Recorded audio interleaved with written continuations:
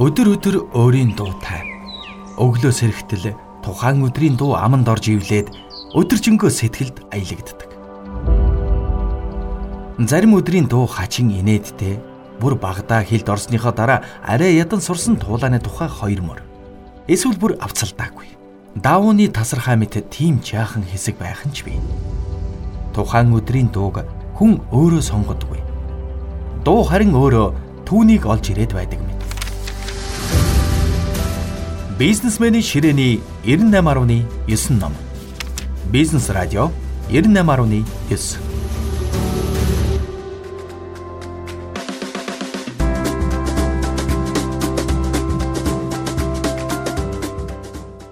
Өнөөдөр Бизнес радио 98.9-оор таны сонсох ном.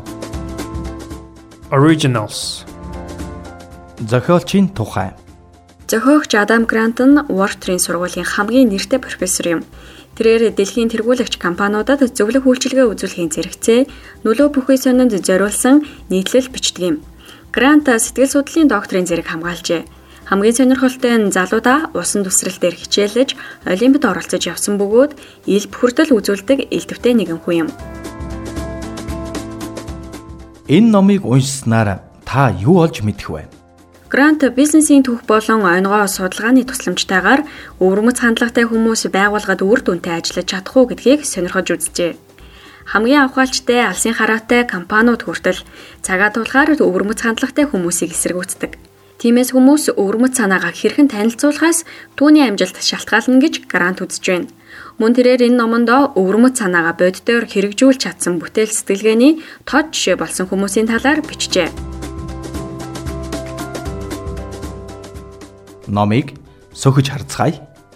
Грант нүдний шилний онлайн бизнес явуулж супер амжилтанд хүрсэн Warby Parker-ийн түүхээр номоо эхэлжээ. Үүсгэн байгуулсан 4 хүн нь бүгд Уортрийн сургуулийг төгссөн түүний шавнар байсан бөгөөд өвөрмөц санаагаа хэрэгжүүлэхээс өмнө хөрөнгө оруулахыг түүнээс хүссэн байна. Харин Грант нүдний шилний зах зээлийн 80%-ийг Luxottica брэнд эзэлж байсан учраас тухайн үедээ татгалзсан байна. Гэтэл Warby Parker нь интернетээр нүдний шил худалдан аваад таалагдаагүй тохиолдолд буцааж илгээх нөхцөлтэй түн өвөрмөц аргаар бизнесээ явуулж эхэлсэн байна. Бизнес маш хурдан амжилт олж сарын дотор бүтэн жилийн борлуулалтаа хийгээд тогтохгүй захиалгандаа дарагдсны улмаас 20,000 хүнийг хүлээлгийн жагсаалтанд оруулсан байжээ. Тиймээс Грант тэдний бизнесээс татгалзсан явдлаа амьдралдаа хийсэн санхүүгийн хамгийн муу шийдвэр байсан гэдгээ хүлээн зөвшөөрсөн юм. Бизнесийн салбарт өвөрмөц байх хэцүү, ихэнх хүмүүс тэдэнд эргэлзэнгүй, шүүмжлэлтэй ханддаг. Шууд дэмжих хүн бараг байхгүй. Тиймээс өвөрмөц сэтгэлгээтэй хүмүүс үүнд бэлэн байж тэдний таамгийг сарниулж чаддаг байх ёстой юм. Ингээх нэг сайн арга нь тэднийг олохоос өмнө төрүүлж бүх дутагдaltaй талаа ярьж өгөх байдаг. Бизнес радио 98.9. Эцэг эхчүүдэд зориулсан Babel хэмээх вебсайтын үүсгэн байгуулагч Rufus Criscom, Alisa Walkman-аар Disney компани сайтыг нь худалдан авахар хилцээр хийх үед энэхүү стратегийг маш амжилттай хэрэгжүүлж чадсан юм. Rufus яагаад Babel-ыг худалдан авах хэрэггүй гэсэн гарчигтай презентац бэлдсэн юм. Тэгэд үүндээ хандлтын тоо цөөн, чухал бус нийтлэл олон, сайтын хэрэгслүүдийг сайжруулах шаардлага бий гэх зэрэг шалтгаануудыг тооцсон байлаа. Гэнт хэргийг газар дээр нь илрүүлэх түүний тактик Disney ажилтнуудыг алмаар болсон гэдэг. Тэд түүний тоочсон шалтгаануудыг давж гарах боломжгүй саад биш хэмээн үзсэн байна. Ингээд Disney Babel сайтыг $40 сая худалдаа авсан юм. Үүнээс ойлгох сургамж гэвэл нөлөө ихтэй том хүмүүст давуу талуудаа тоочх тусам шүүмжлэх сэтгэлгээг нь өдөөж идэг. Харин шудраг хандлага эсрэгээрээ тэднээс ямар ч тохиолдолд хүндлэл хүртэхэд хүргэдэг юм. Грант бизнесийн хамтрагчаа сайн судалж байхын давуу талыг мөн энд дурдсан байна. Үүнийг эмэгтэйчүүдийн сонгох эрхийн төлөө хөдөлгөөний түүхээр харуулжээ. Люси Стоун бол нөхөрт гарсныхаа дараа өөрийн овгоо хадгалж үлдсэн анхны Америк бүсгүй байснаас гадна коллежийн диплом авсан Массачусетийн анхны эмэгтэй. Хүний эрхийн талаар лекц уншсан мөн л хамгийн анхны эмэгтэй болсон юм.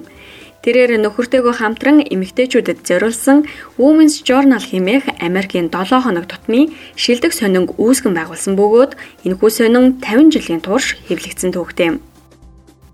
Стон 1853 оноос эхлэн 15 жилийн турш Сьюзен Энтони, Элизабет Кейди Стентон хэмээх анхны феминист үзлийн төлөө тэмцэгч эмэгтэйчүүдтэй мөр зэрэгцэн ажиллаж байжээ. Гэсэн ч 1869 онд Энтони Стентон нар энэ тэмцэлд хагарал үүсгэснээр Стонд маш хүнд туссан байдгийн.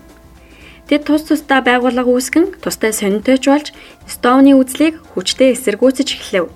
Тэр бүхэл явандаа Энтони Стентон хоёр эмэгтэйчүүдийн сонгох эрхийн төлөө тэмцэж явсан түүхээсээ Стоны нэрийг хассан байдаг. Бизнесмэний ширээний 98.9 ном. Тухайн үед юу болсон бэ гэдгийг тайлбарлавал Энтони Стентон нар цагаан эрсд эмэгтэйчүүд сонгох эрх аваагүй байхад хар эрсд эрэгтэйчүүд ийм эрх олгох нь буруу гэж үзэн хар эрсд эрэгтэйчүүдийн сонгох эрхийн эсрэг хүчтэй тэмцэл эхлүүлсэн юм. Улмаар Энтони нь Стоуны хар эрсд эрэгтэйчүүдэд сонгох эрх олгохыг дэмжиж байгаа явдлыг эмэгтэйчүүдээс урвсан үйлдвэрлэх хэмээн үзэж байгаагаа илэрхийлсэн юм. Гарант энэ түүхээрээ бизнес эрхэлж буй хүмүүсийг хамтрагчаа сонгохдоо сайн судалж байх, тэдэнд дайснаасаа ч илүү хянамгай хандаж байхыг зөвлөжээ. Бизнесийн түншлэлд нэгдмэл байдлаа хадгалахын тулд нэг зорилготой байх нь хангалтгүй. Зорилгод хүрэх стратеги, тактика зөвшөлдсөх нь хамгийн чухал юм. Ингээд Гарант өвөрмөц сэтгэлгээтэй хүмүүст дараах зөвлөгөө хүргэжээ. Өнөөгийн нөхцөл байдлаа хизээч бүү уягд. Тогтсон дүрм журмыг үл оошоо ёстой гэж үтсэн болгоно хийж бүтээ. Өвөрмөц сэтгэлгээтэй гэдгээ хизээч буунуу. Улам олон шин санаа гарга, хамгийн олон бүтээл гаргасан зохиолч, хөгжимчин зураач нар л хамгийн их амжилт гаргасан байдгийг сана. Санаагаа эхлээд дарагдаа биш хамт ажилдаг нөхөддөө яриад үз. Тэдний сэтгэгдэл маш чухал учраас саналыг нь сонссны дараа сайтар эргэцүүлэн боцны үндсэн дээр дараагийн алхмаа хийж байгаарай.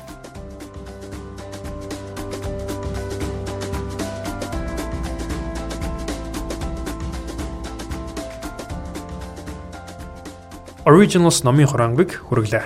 Номыг хураангал орчуулсан Ажагийн Болрот.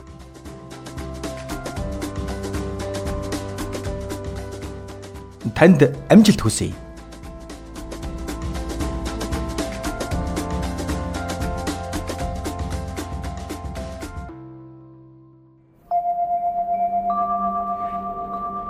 Өдөр өөрийн дуутай.